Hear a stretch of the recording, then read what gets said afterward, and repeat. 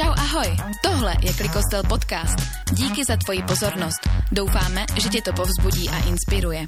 Jsme komunita, kde nemusíš věřit, abys mezi nás mohl patřit. A tohle je dnešní message.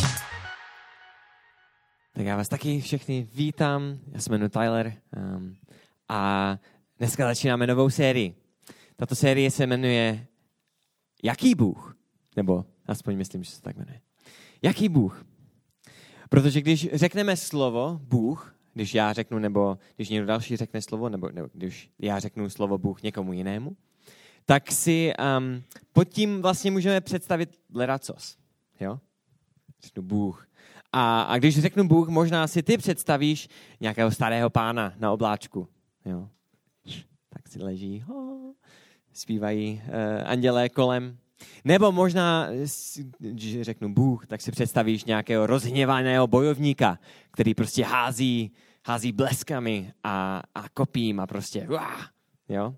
A nebo možná, když řeknu Bůh, tak si představíš takového malého kamaráda, který ti stojí na ramenou a radí ti, dává ti prostě dobré rady do života. Ať hlavně neuděláš nic špatného. Že? Tak možná ta představa pro vás není tak dramatická, ale je dobré si zapřemýšlet nad tím slovem Bůh a co to vlastně znamená. Co si vlastně máme představit pod tím pojmem Bůh. A v tomto měsíci adventu bychom se chtěli vrátit takovým těm základům Boží osobnosti. Koukneme se na klíčové texty v Bibli, které mluví o tom, prostě kým Bůh vlastně je.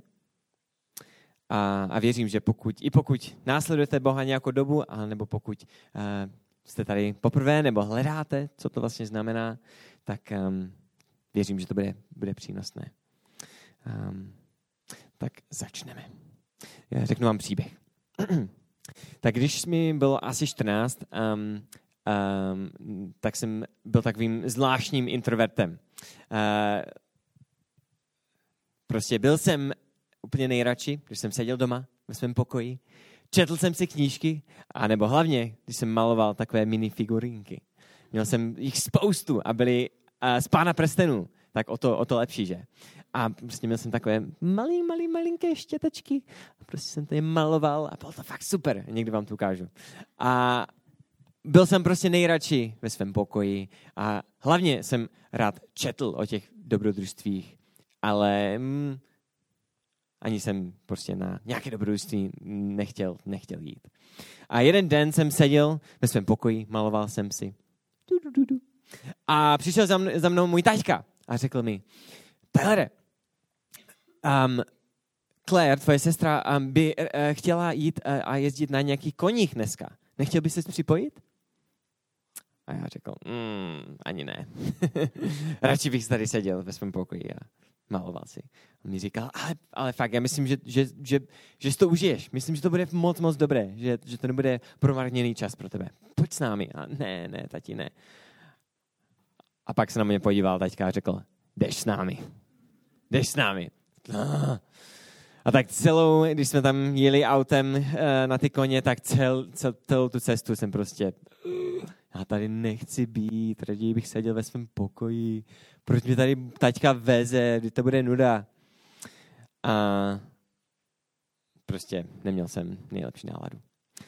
Pak jsme se tam dostali a prostě vyšli jsme, podívali jsme se na ty koně a zase to bude nuda, to se mi nebude líbit. Jo. Pak jsme si sedli na ty koně a začal jsem si říkat, tak to není zase tak špatné. A potom jsme vyšlapali do hor a najednou byl jsem jako Pána prstenů. Jako, nejen, že jsem o tom četl, ale najednou jsem to viděl. Byl jsem jako Aragorn na svém válečném koni. Jo, a šel jsem do bitvy. Bylo to super. Tak nakonec to byla dobrá věc, že jsem uposlechl svého taťku.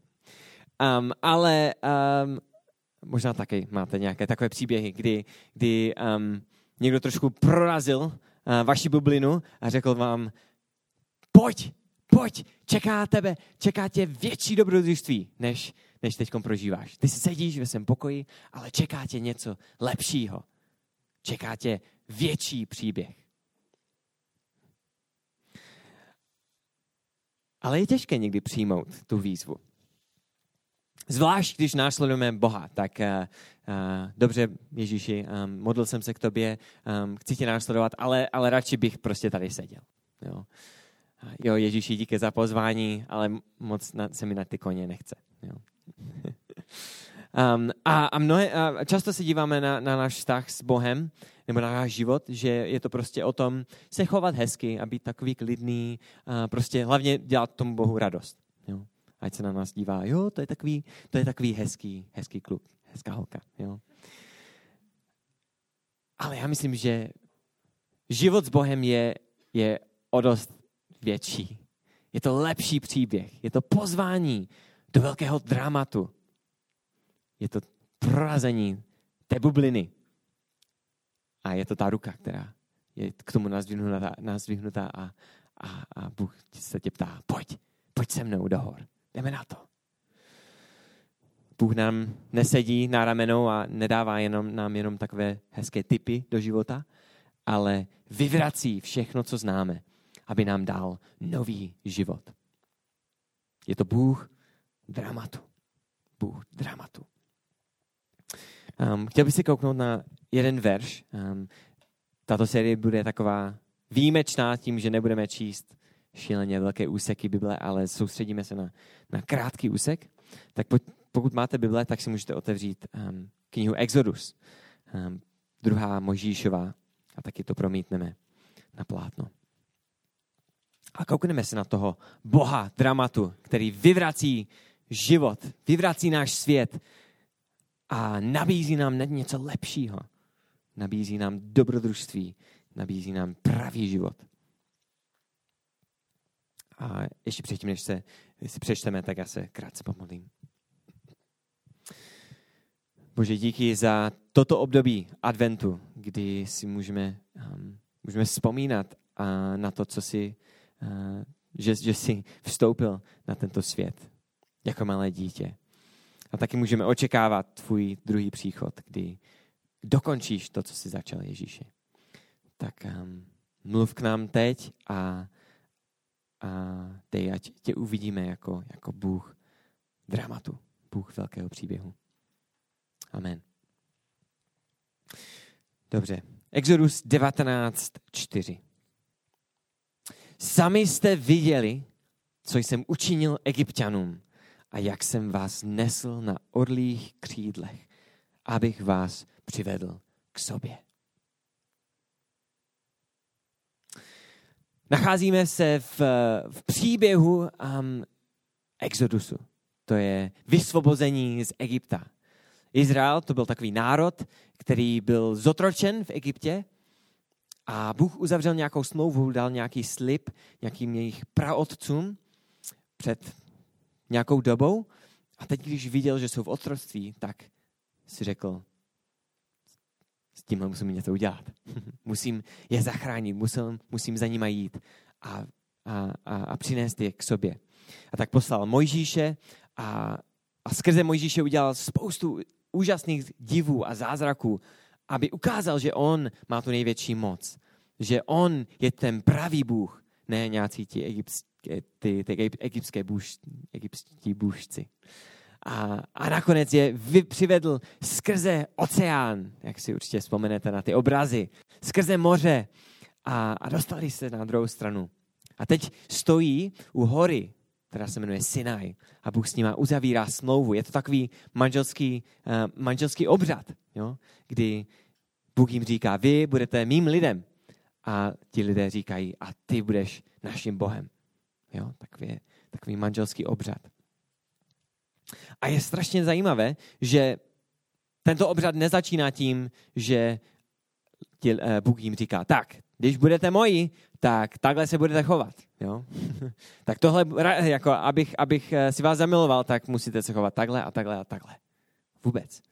On začíná tenhle obřad tím, že říká, já jsem vás vysvobodil.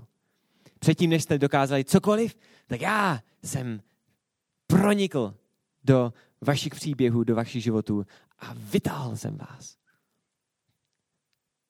Sami jste viděli, co jsem učinil Egypťanům, jak jsem vás nesl na orlích křídlech. Jo? A to je ta první věc, co Bůh dělá, jako Bůh dramatu, že vstupuje do našich životů a vysvobozuje nás. Jo? Přivádí nás ven z něčeho. Izrael z Egypta. Ale to není vše, protože říká, abych vás přivedl k sobě. Není to jenom záchrana z nějaké situace, ale je to záchrana do nové situace. Je to nový začátek, nové povolání, nový život. Abych vás přivedl k sobě. Je to o vztahu. A s tím vztahem souvisí povolání, protože ještě se dozvíme o verš dál. Budete-li opravdu poslouchat můj hlas a zachovávat mou smlouvu, budete mi zvláštním pokladem, jako žádný jiný lid. Ano, celý svět patří mně, ale vy budete královstvím kněží a svatým národem. On jim říká, ještě jste neviděli, co pro vás mám nachystané. Vy budete světlem pro celý svět. Vy ukážete všem národům kolem, jaký jsem, že jsem Bůh v Ramatu. Bůh, který vstupuje, proniká do příběhu a vysvobozuje.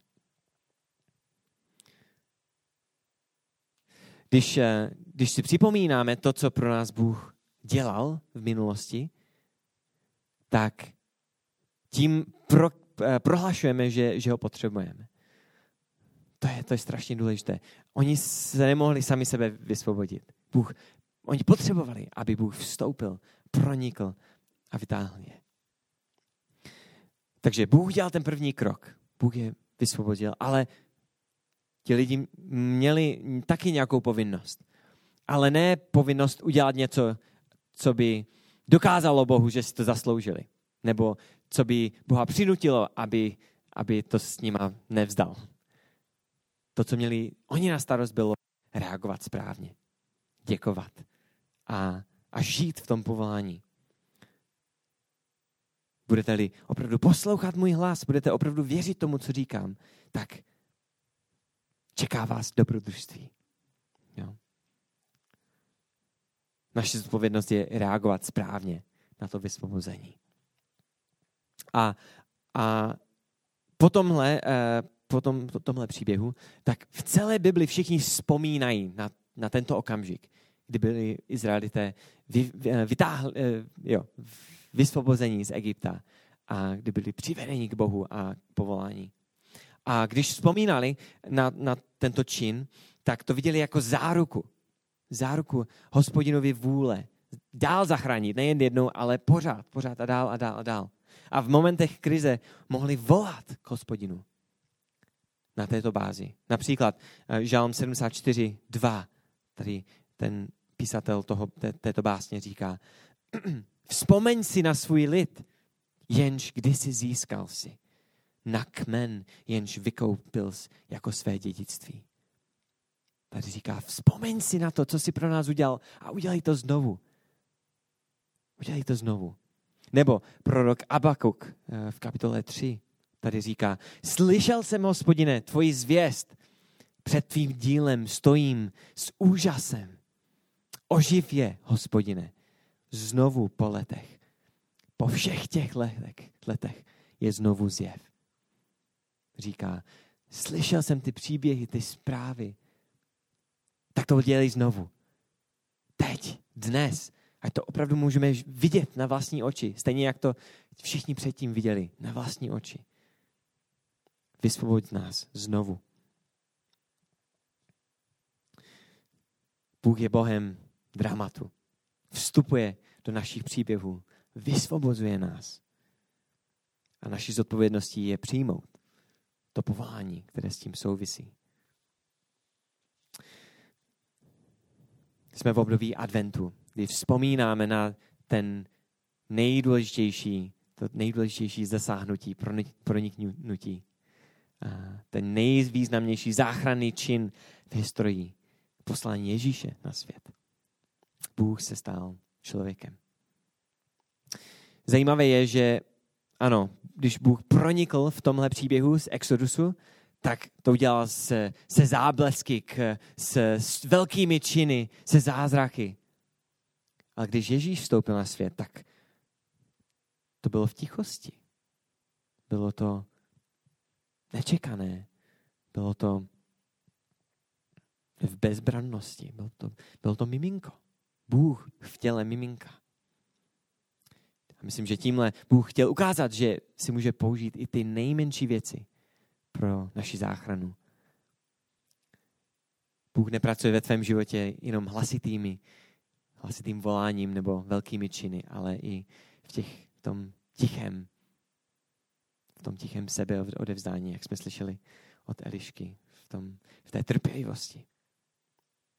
A když apoštol Pavel přemýšlí nad tím, co znamená ten příchod Ježíše, tak píše takovou další báseň, kterou bych vám rád přečetl. Je to v knize Filipským. Říká tady, ačkoliv Ježíš sdílel Boží podstatu, na své rovnosti s ním netrval. Místo toho se vzdal sám sebe. Přijal podstatu služebníka, vzal na sebe lidskou podobu. Ocitl se v těle jako člověk. Ponížil se a byl poslušný. A to až k smrti na kříži. Proto jej Bůh povýšil nade všechno. Aby před jménem Ježíše kleklo každé koleno na nebi, na zemi i pod zemí a každý jazyk, aby ke slávě Boha Otce vyznal, že Ježíš Kristus je Pán. Příchod Ježíše znamenal změnu kurzu historie. A tím nemyslím jenom, že počítáme naše roky od toho příchodu Ježíše. Ale tento svět směřoval a směřuje ke zkáze. Jo, vidíme to kolem sebe, že pořád jsou velké problémy, které prostě nedokážeme vyřešit.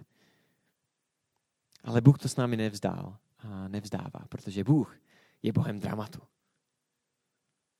On vstoupil v těle člověka do našeho příběhu, do příběhu lidstva. A dal sám sebe, aby porazil to, co jsme my nedokázali porazit. Smrt, hřích a otevřel nám cestu zpátky k Bohu. Ale tímto to drama ještě nekončí. Protože my, kteří jsme přijali tu Ježíšovu záchranu, jsme součástí něčeho nového stvoření. A my svědčíme světu o tom, že nenávist a smrt a hřích a vzpoura, to není konec toho příběhu. To není konec. Protože Ježíš nejen žil, položil svůj život, vstal z mrtvých, ale taky slíbil, že se vrátí. A v tomto období adventu očekáváme jeho návrat. Nejen vzpomínáme na jeho první příchod, ale očekáváme na jeho druhý návrat. A když se vrátí, tak to drama dokončí a obnoví tento svět, aby konečně dokonale odráželo Boží lásku, kreativitu a milost. O tom je advent, o příchodu a obnově. Je to největší drama, které kdy bylo a které kdy bude. Naše otázka dneska je, necháme toho Boha proniknout do našich životů? Necháme Boha vstoupit a proniknout do té bubliny, kde jsme velmi spokojení. Prostě sedět a malovat si. Ale přijmeme tu výzvu jít do hor na ty koně. Vstoupit do většího dobrodružství. Bůh je Bohem dramatu. On vždycky dělá ten první krok. Ale naší zodpovědností je reagovat správně. Přijmout to povolání. A rád bych pozval zpátky kapelu na stage. A za chvilku budeme slavit Večeři Páně. A je to na připomínku tohoto dramatu, že Ježíš, Boží vlastní syn, se stal člověkem. Pronikl do našich příběhů, do tohoto světa. Stal se člověkem a položil svůj život za každého z nás a za celý svět, aby nás vysvobodil od smrti, od hříchu, aby nám dal nový život, nový začátek, aby nás přizval do většího dobrodružství. A když budete přicházet, nebo rád bych vás pozval, abyste přišli, pokud chcete vstoupit do toho dramatu, pokud chcete přijmout tu výzvu, vstoupit do něčeho lepšího a kráčet s Ježíšem a být součástí jeho nového stvoření. A taky, když přijdete, jestli přijdete, tak můžete prostě se modlit jednoduše k Bohu a říct mu: Bože, pronikni do mého života v tomto období adventu. Dej, ať mám oči otevřené tomu, co ty děláš. A ukaž mi tvoji lásku v tomto období adventu. A možná se taky můžeme modlit, ať dokážeme předat tu lásku a tu naději lidem kolem nás. Protože tohle je období proniknutí, nových začátků. Bůh je Bohem dramatu. On vstupuje do našich příběhů a vysvobozuje nás. A naší zodpovědností je reagovat a přijmout to povolání. Tak přijmeš dneska to, co ti Ježíš nabízí. Ještě jednou díky za tvoji pozornost. Pokud chceš poslouchat pravidelně, dej nám odběr a koukni na náš kanál. Doufáme, že ti to pomohlo a pokud ano, budeme moc rádi, když to budeš sdílet se svými přáteli. Jsme církev pro mladé a neklidné, kde se nedokonalí lidé snaží přiblížit vzoru dokonalého Ježíše a skrze jeho proměnu ovlivnit Ostravu. Tak se měj.